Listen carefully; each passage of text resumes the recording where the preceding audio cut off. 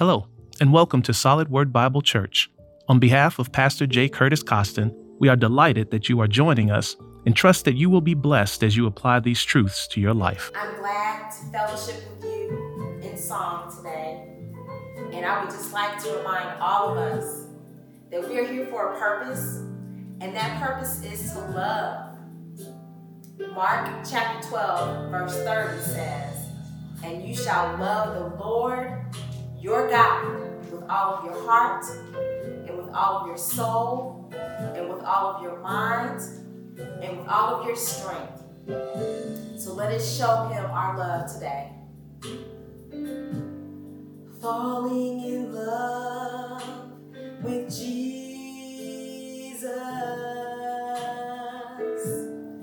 Falling in love with Jesus.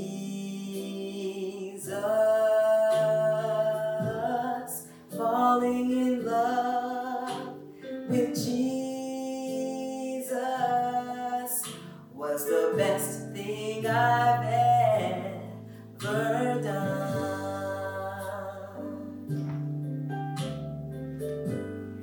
In his arms I feel protected.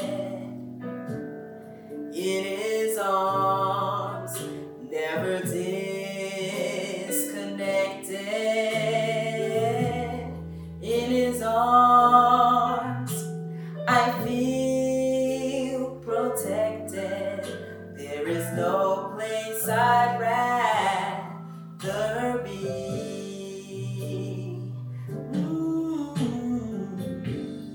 Falling in love with Jesus. Falling in love with Jesus.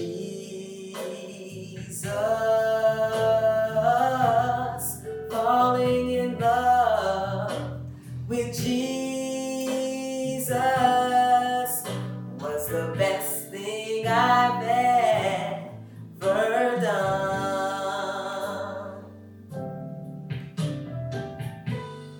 In his arms I feel protected, and in his arms never disconnected. In his arms I feel protected. There is no place I'd rather be.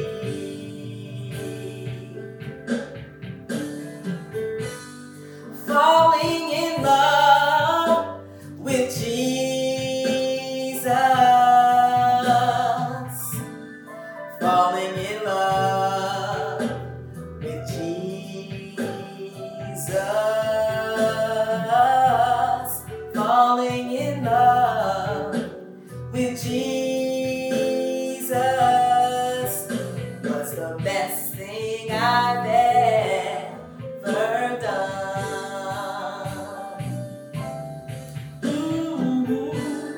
In his arms I feel protected, and in his arms never disconnected. In his arms I feel protected.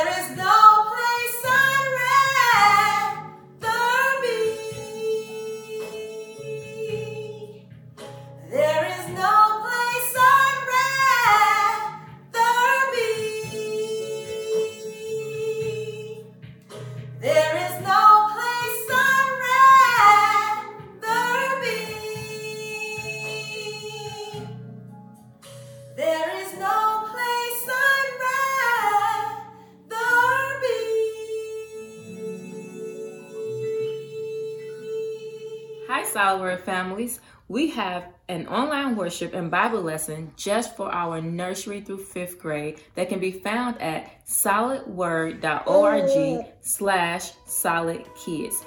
Be sure to click on the button for family discussion questions. I hope you enjoy your time with the Lord. Water you turned into wine. Open the eyes of the blind. There's no one like you. None like you.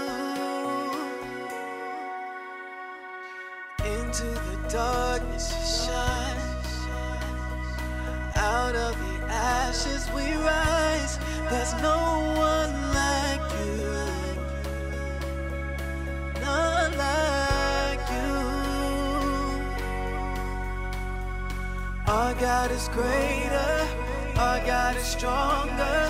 God, you are higher than any other. Our God is healer. Awesome in power. Our God. Our God.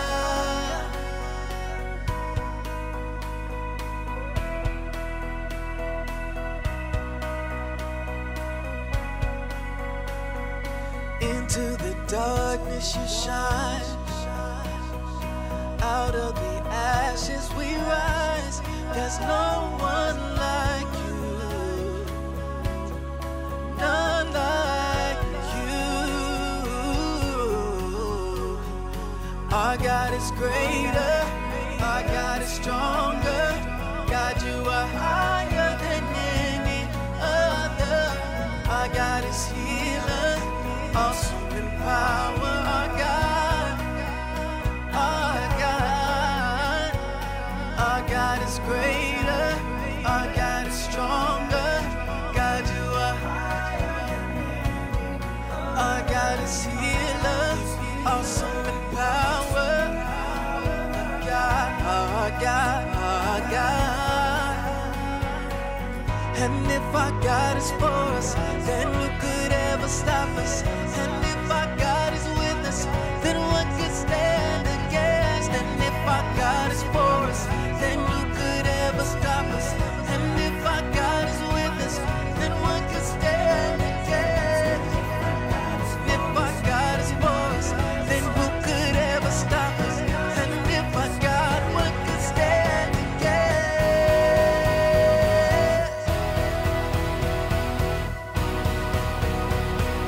Then what could stand against? Oh, our God is greater. Our God is stronger. God, you are higher than any other. Our God is healer. Awesome in power. Our God. Our God. Our God is greater. Our God is stronger. Our God is higher. Our God is healer. Awesome in power. Our God. And if our God is for us, then who could ever stop us? And if our God is with us, then what could stand against? And if our God is for us, then who could ever stop us? And if our God is with us, then what could stand against?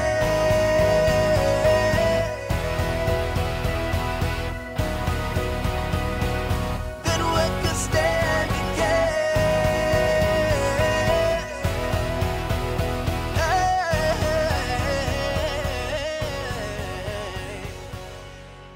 We're glad again to be able to be back before you.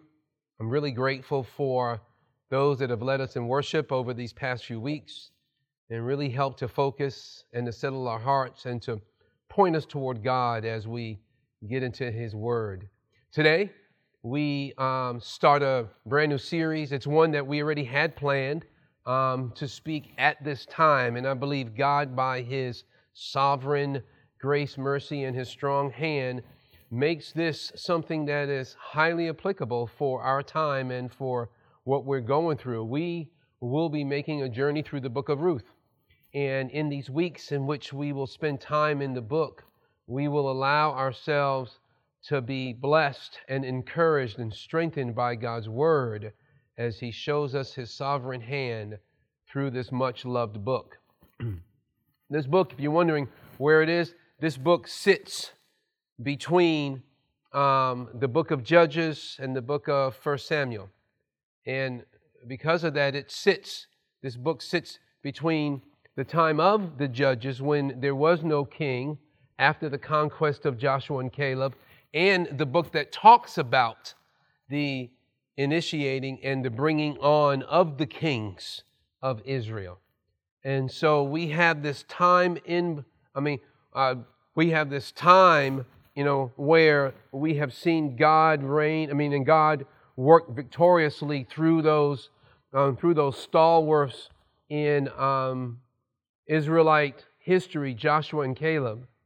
And then we turn and we see the time when the kings come, and of course is where King David comes on the scene. And of course, we would have that term, the Son of David, in which would refer to the Messiah, Jesus Christ Himself, that would come from that lineage. But in between that time, we have the time of the Judges. We'll talk a little bit more about that as we start the first verse this week, as we'll be looking at Ruth chapter 1, verses 1 through 6. But also there are some themes I want you to remember and to look at as we go through this book. Number one, we'll see God's sovereign hand in the time of rebellion and darkness. And we'll talk about that rebellion and darkness a little later as we get into the message. We'll see this theme of God seeing, God noticing the needy, the destitute, and the foreigner, or some versions of your Bible will call it the sojourner. Today we would say the immigrant, that person that travels from their home country to another and settles in this new country, this new culture.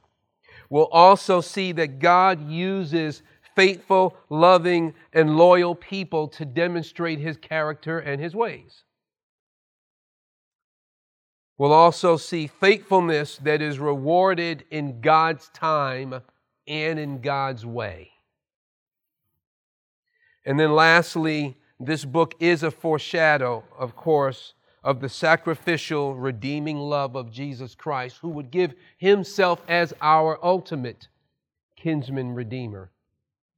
And so, one of the things we'll also see outside the themes and the setting here is really, this was such a well-loved book when it was penned.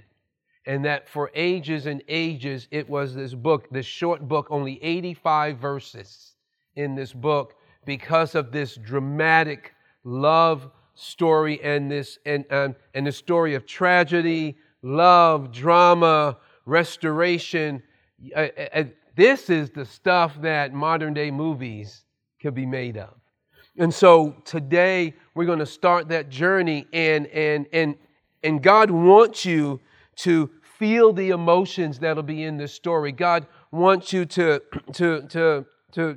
hear, to see, to join in, to get on those lows and those highs, and to see how He is for you yourself, as He shows us from this time the kind of God He is and still is in our time.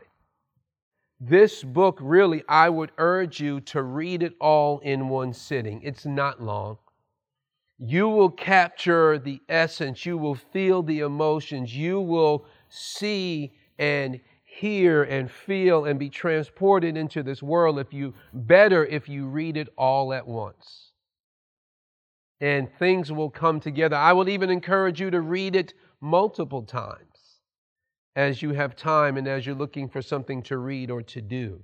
Instead of binging on that show, I'm going to ask you maybe that you take Ruth and you read it 1 or 2 times, or maybe even 3, and you begin to notice some different things in it. But join me today. We're only going to do, since I did the introduction, verses 1 through 6, and we'll finish chapter 1 next week, and then we will do chapters by weeks. So, chapter 1, verse 1. In the days when the judges ruled, there was a famine in the land, and a man of Bethlehem in Judah went to sojourn in the country of Moab, he and his wife and his 2 sons. The name of the man was Elimelech, and the name of his wife Naomi. The names of his 2 sons were Mahlon and Chilion. They were Ephrathites from Bethlehem in Judah. They went into the country of Moab and remained there. But Elimelech, the husband of Naomi, died, and she was left with her 2 sons. These took Moabite wives. The name of the one was Orpah, and the name of the other Ruth. They lived there about 10 years, and both Mahlon and Chilion died, so that the woman was left without her 2 sons and her husband. Then she arose with her daughters-in-law to return from the country of Moab, for she had heard in the fields of Moab that the Lord had visited his people and given them food. Father, thank you again for this opportunity to get into your word. I pray that indeed as we enter into this book, that you have intended to be a part of your revelation of who you are and of what you desire and expect. Father, I pray that indeed that we would learn from it what you have destined us to learn. May we see you, God, in a greater and deeper way, and may we respond with greater obedience and passion for you. Father, may it do in us what you intend, and may we grow as we put it into practice. Give us wisdom and insight. In Christ's name, amen. I'm going to have 2 points today. One is a journey of tragedy, and the second one is a glimmer of hope. The name of this series, and I don't know if I've even said this, was Ruth, Redemption from the Ruins. And it really speaks to how God redeems the mess and the tragic things that happen as a result of our fallen humanity. And this particular sermon, this particular message today, I'm going to subtag a journey of hope turned tragic. A journey of hope turned tragic. You know, today, as we think about how this year began, and it was one of these banner years, we all looked at 2020 with this keen sense of what was going to happen in this year. Many of us talked about 2020 vision. Many have said this was going to be something new and something special, and that we were looking forward with high hopes and great expectancy, only to have it come crashing down in many ways when this COVID-19, this coronavirus, when this crisis hit and put everything on hold. And we found ourselves in a time that we utterly did not expect. We had hopes of something special. And although we were trusting God for whatever came, we did not, on our worst imaginative day, think that it would turn out like this. And so for some, and with the loss of loved ones and friends and co-workers and colleagues, for many, this thing of great hope turned tragic, turned sad.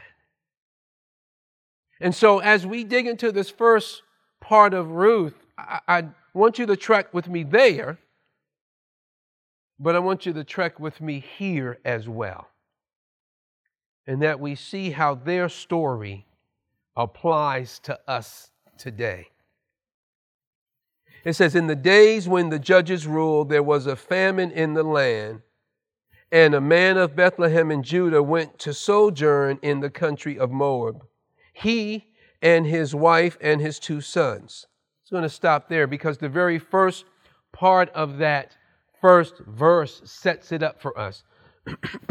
It says, in the days when the judges ruled. And so what it does is that it takes you back to the book that in our Bible is right before it, the book of Judges. And it's the book that I said, it's that time whenever it was one of the darkest times in Israel's history. It was one of rebellion. It was one of human autonomy. It was one of great pushback against God. It was one where people acted as they thought without regard to the law of God. They had no king to not only lead them as a nation because they didn't want God as their king, but this was a time when there was no king to lead them to God. And as I said earlier, this is this time that is in between the conquest and between the kings, between the conquest of Joshua and Caleb and the kings. And if you read in Judges at the very end, I'm going to turn back just one, if you do that with me, to Judges 21-25. It gives a summary of the book. And it also gives a summary of the time in which the book of Ruth is set. It says, in those days there was no king in Israel. Everyone did what was right in his own eyes. That gives you the picture. Whatever I thought, if I thought it was right, I did it, whether God approved or not. If I wanted to do something, I'm going to do it because, hey, I just feel like doing it. Don't tell me what to do. This is all about me. I'm going to make sure my rights are kept. This was a time of great selfishness.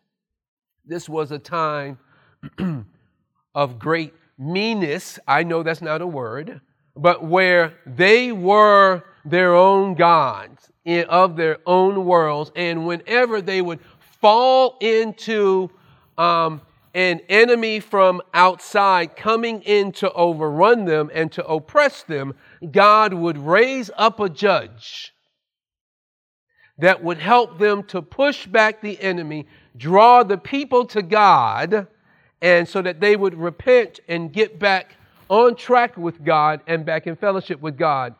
And it would, until the time of that judge, and the time of that judge ended, and the people would go back into sin and start to go away from God and start the whole cycle over again. And they would cry out to the Lord, and God in His mercy would provide another judge. And that cycle kept going. When you read the book of Judges, it is violent, it is hard, it is dark, because that's what happens when you don't want to be under the rule of God. And so you have to think, this is the setting. In the days when the judges rule. And then it says that it was a famine in the land of Bethlehem. Understand this. This is real interesting. The name Bethlehem means house of bread. And it was because of all that grew in that region in Israel. And so for them, the house of bread had no bread. There was a famine in the land that God had allowed to have many crops and the wheat that grew and the flourishing that was there, that there hit a famine. Now, this land and this area was known to have famines. We do see times in which famines are looked at sometimes that they are judgments. Sometimes that indeed God would send it and would cause that to happen.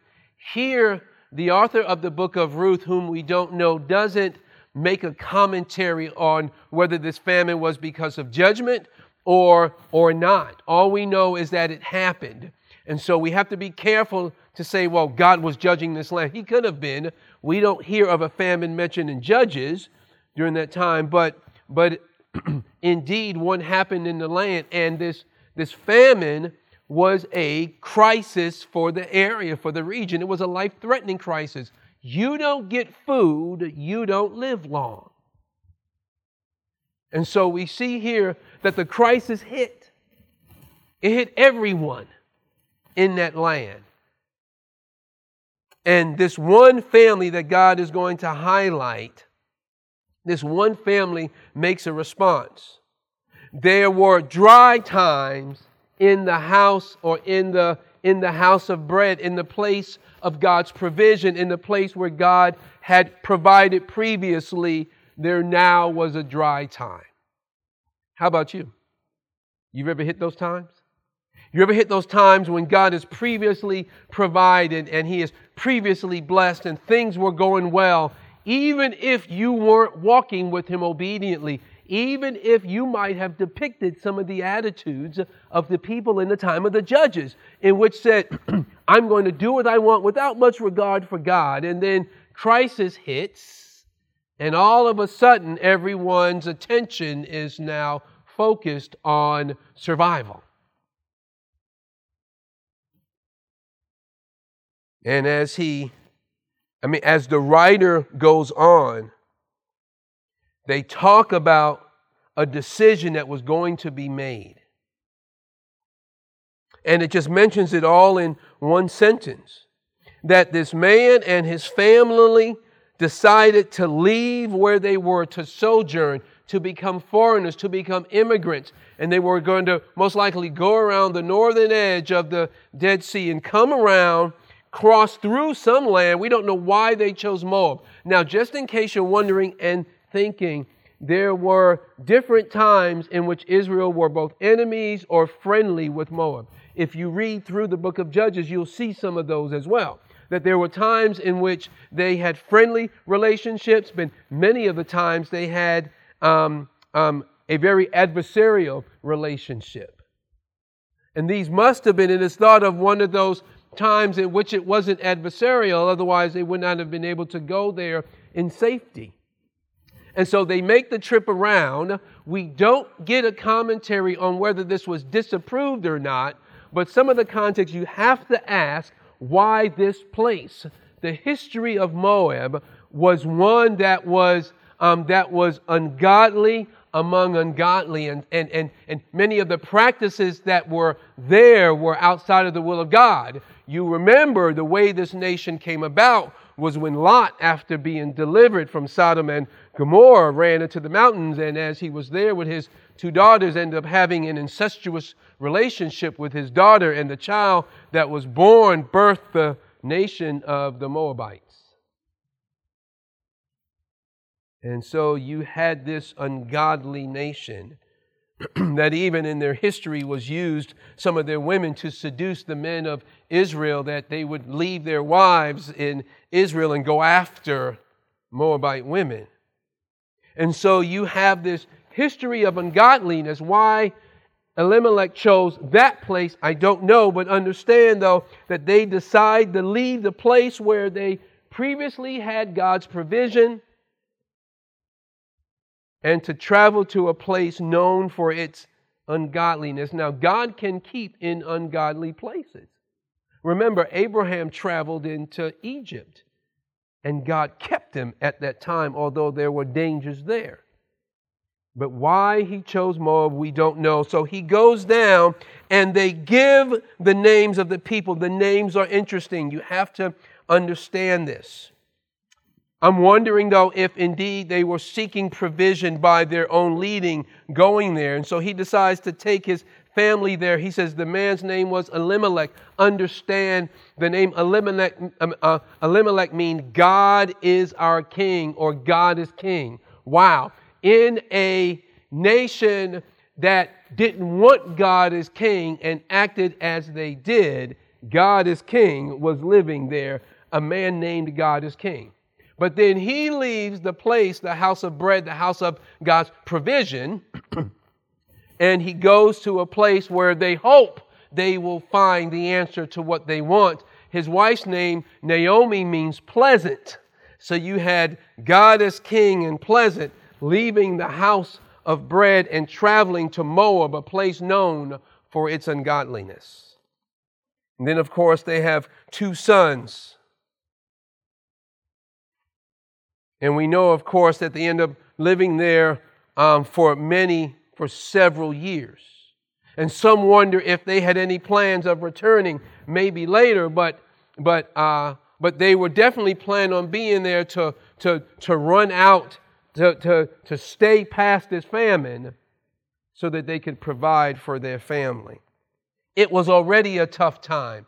It was already one in which they had to make some hard decisions. And so they left family and they left friends because they wanted to provide. Whether ill-advised or not, or whether the best decision or not, we don't get on that, but they made a choice and they moved. And then tragedy hits. Remember, this is a journey of hope turns tragic. Tragedy hits. Scripture says Elimelech dies. And typically when that happens, when in that male-dominated, that male-centered culture, when the man dies, if you had sons, they would step up and take the place as family protector, as family provider, as the one who looked out for the well-being of the family, as the one who covered their women.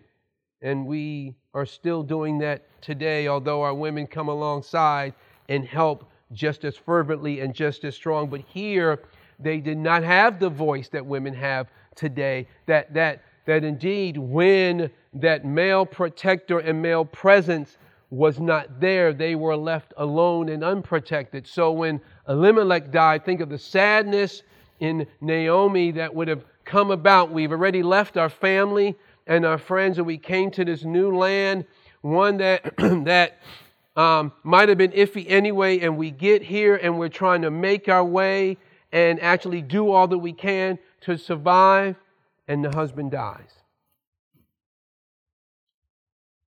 And then it continues on with just this onslaught of tragic events to one family that happens one behind the other. Verse 3,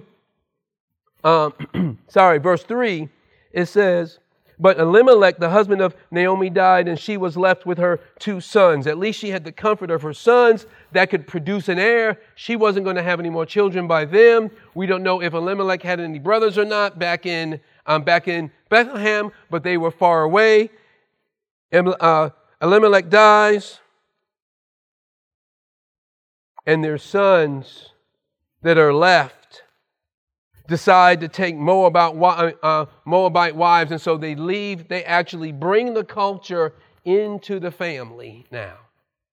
And as they bring the culture into the family and they begin to live, it said they lived there for 10 years. But do you notice something that was happening with this in that 10 years? A few things happen that we can see and hear in these next few verses. In verse 5 it says, and both Mahlon and Chilion died, so that the woman was left without her 2 sons and her husband. So here it was, she had one tragedy after moving away from family and friends, and then her sons take on wives, and there's a hope of heirs. There's a hope of grandsons that would continue the family name. Yes, granddaughters as well to come, but the family name would continue through the grandsons. And that family legacy and name in this culture was extremely important. And yet, after 10 years, there are no children from either of them. Now understand, God is sovereign, and He is the one that opens and closes wombs. We don't get a commentary on whether this is judgment or not, but we have to look and see within Scripture, we do see God closing and opening the womb. That is His discretion, but we also see many times barrenness is not only an act of judgment, but it's just an act of a fallen society. Elizabeth, who lived justly and righteously with her husband, the parents of John the Baptizer, was barren for years. And then when he was born, she says how the Lord took away her shame. And so that wasn't, and so for her, it was what happens in life, and God has allowed it, and He didn't allow any children there. I don't know why in this case, but here now both her sons die without having any children. Can you imagine right now just the 1, 2, 3 punch she's gotten? It's like the knockout punch. And there are no kids. And so here she's left, no husband to protect, no sons with no heirs, and I have 2 foreign women in this culture that I've moved to, and the 3 of us are going to have to learn how to thrive and survive. And as a matter of fact, the way the text puts it, it doesn't even name her. It says, and the woman was left. It gives you that thought that Naomi now has almost completely lost her identity in this foreign land. Tragedy hits. You just start to think of, oh my gosh, what would I do? I mean, that could have been even me as we lived overseas. And I thought about that. If anything had happened to me while we lived there, and then something happened to my 2 sons while we lived there, how my wife would think and what would be happening, what would be going through her mind as she was like, what am I going to do? Now, granted, laws are different in that she's not left unprotected, but she's left without the loves in her life and heirs to carry on the name. And so we sit here and we go, why would God allow that? Why would the Lord allow this to happen? And we're going to see next week how Naomi responds to this and what happens as a result. And so she is devastated, obviously. And with all this sadness and tragedy, there is this glimmer of hope. And that's my second and last point. It was a journey of tragedy, and then there is a glimmer of hope. Verse 6, it says, then she arose. And that talks about she made this decision. She decides we're going to do something different. You can imagine she had been mourning. She had been devastated. It seems like she lost her identity. And I love Naomi in this. And as raw as it gets, and we'll see this next week, she gets up. She doesn't stay there. This woman, although battered, beaten, and knocked down, stands up. It said she arose. She's like, I'm not staying here. As tragic as it is, as hard as this is, as devastating as this is, I'm getting up. She had heard some news. It said, then she arose with her daughters-in-law to return from the country of Moab. For she had heard in the fields of Moab that the Lord had visited his people and given them food.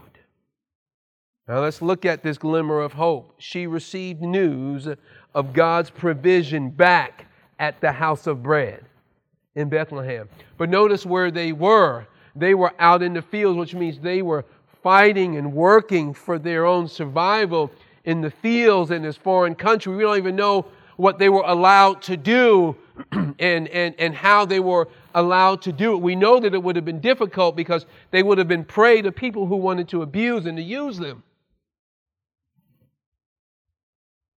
And one day she heard while they were in the fields working to survive, she heard that God was providing back at home.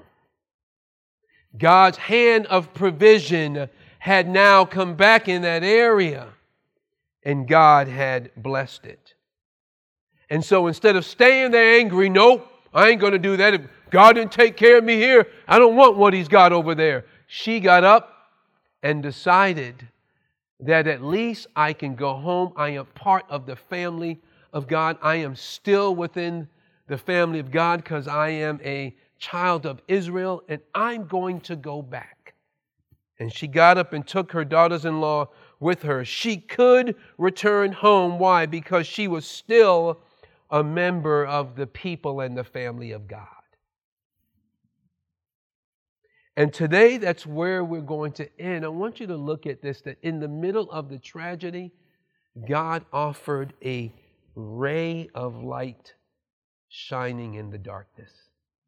He offered to them this light shining out, going, maybe there's something there. See, all we see is the tragedy. And all we see is all these things that are happening against me and against them. But do we see the glimmer of God's merciful and strong hand beginning to work. We've heard the stories of tremendous sadness that has been happening during this crisis.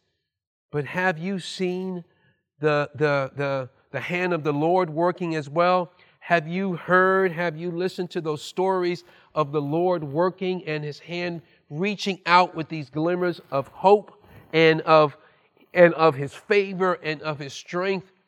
And even though you may be reeling and falling backwards because of the news that you've received or because of the tragic events, take a closer look. Begin to listen to the news of God's providing back in the place where God dwells, back in His place of provision, back where He shows you Himself. For us, we are fed on the Word of God. And you may have even had some dry times as you've been working through this tragedy and working through what's been happening in your life. And God says, return and allow me to provide for you and to give you food. Go back to the place where God can provide. And so that's what she does. And here's why she can. And here's what I want to close with. She is still a member of the family of God. She did not cease to be an Israelite. She did not cease to be a woman of Bethlehem. And so she could return. She could go back. Yeah, they left with hopes of making it in a new place, in a different place, and it was their decision, and it just blew up miserably. Tragedy happened, life happened. But she said, I'm going home. I'm going back to where God is blessing. And so today, do you see that glimmer of hope in the middle of all the tragedy? Let me ask you 4 questions as we close today. Are you making decisions according to the Word of God or according to what you think or feel as you go through this crisis or any crisis? How are you making those decisions? Are you going by what you think, or are you going by what God says? Second question, how do you respond when there is a lack of provision where God has previously provided? How do you respond when there is a lack of provision where God has previously responded? Third question, when multiple difficult or tragic things come, how are you looking for the light of the hope of the Lord? Do you see something there where the Lord is providing and you head toward it? Or are you going to sit and stay where you are in misery and not rise up and head back to where God is providing? And then lastly, do you remind yourself that you are a member of the family of God when tragedy hits? Now, if you haven't confessed Christ, if you've not repented of your sins, if you've not confessed them, repented, and that you have allowed yourself to embrace the forgiveness of the Lord through the finished work of Jesus Christ, if you've not done that, you can't claim it, but you can. That can change. But if you have, are you reminding yourself that regardless of what happens, that you are still a member of the family of God? Naomi did. And it caused her to rise up when she heard the news of God's provision. And so today, be encouraged. Allow the Lord to minister to you. Allow the Lord to cause you to arise if tragedy has hit you hard, and to head toward where God is providing. I would say, for one thing, begin to get back into His Word and into fellowship with Him if that has gone by the wayside. Or if you've been doing that, continue to journey in His Word and prayer before Him and be intimate so that you can be strengthened and encouraged. That glimmer of hope God gives many times we see throughout Scripture And as people follow the light and the glimmer of the hope of God, they are wonderfully rewarded. Next week, we'll look at how Naomi responded and how they journeyed back into Bethlehem and continue the story of God's redemption from the ruins. Let's pray. Father, thank you so much for this opportunity again to be in your word. I thank you, God, that we have been able to see in the middle of tragedy and in the middle of human anarchy against you, your sovereign, strong hand still works on our behalf.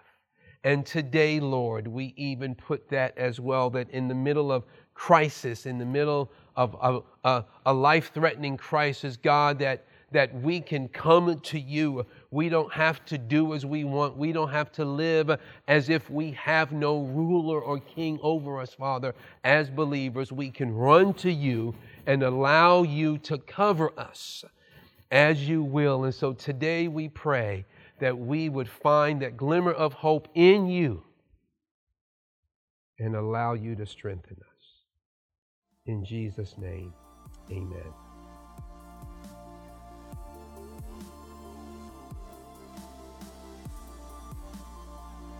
This morning, I just really want to be able to say to you that may be watching that you may have come here and you don't know if you are a part, or you may know that you're not a part of the family of God. Not because you don't attend somebody's church, but you've never recognized that you were in sin. You were born that way, because we all were.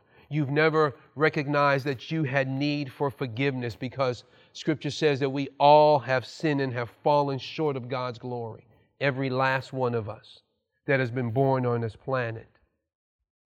You haven't been a part of the family of God, or you know you haven't become, or you aren't sure because you haven't received the finished work of Christ on the cross, because he suffered, he bled, he died, and was resurrected so that we could be in communion with God. You've never done that. But it can all change today, in that Christ stands ready to have what he made room for to happen to you. And that is for you to come and receive him as your Savior and let him be Lord over your life. And that can just happen as, again, you confess your sins, you repent of them, you believe that Jesus is who he says he is, according to the Scriptures, and that by asking for him to forgive and for him to rule in your life, you become a part of the family of God. If you did that, or if you will do that today, I want you to do two things. Can you tell a friend that you know is a follower of Christ? Can you text them, phone them, FaceTime them, however you communicate with people if they're not in your house? If they're in your house, let them know. But can you also let us know? We would love for you to let us know. We would love to be able to pray with you. We would love to journey with you and encourage you from this point on. And so today, please leave encouraged. Ruth is a story of redemption. And God intends that we know that he has made provision to redeem us, to ransom us, to rescue and save us at his own cost. And join us next week as we continue in this journey of God's redemption from the world. Be blessed. You've been listening to a broadcast of Solid Word Bible Church, located at 4374 West 52nd Street, Indianapolis, Indiana. We pray that you were blessed by this video, and if you made the decision to give your life to Christ, would you please share it with us so we can rejoice with you and also pray for you? Again, thank you for joining us, and may God continue to keep you until next time.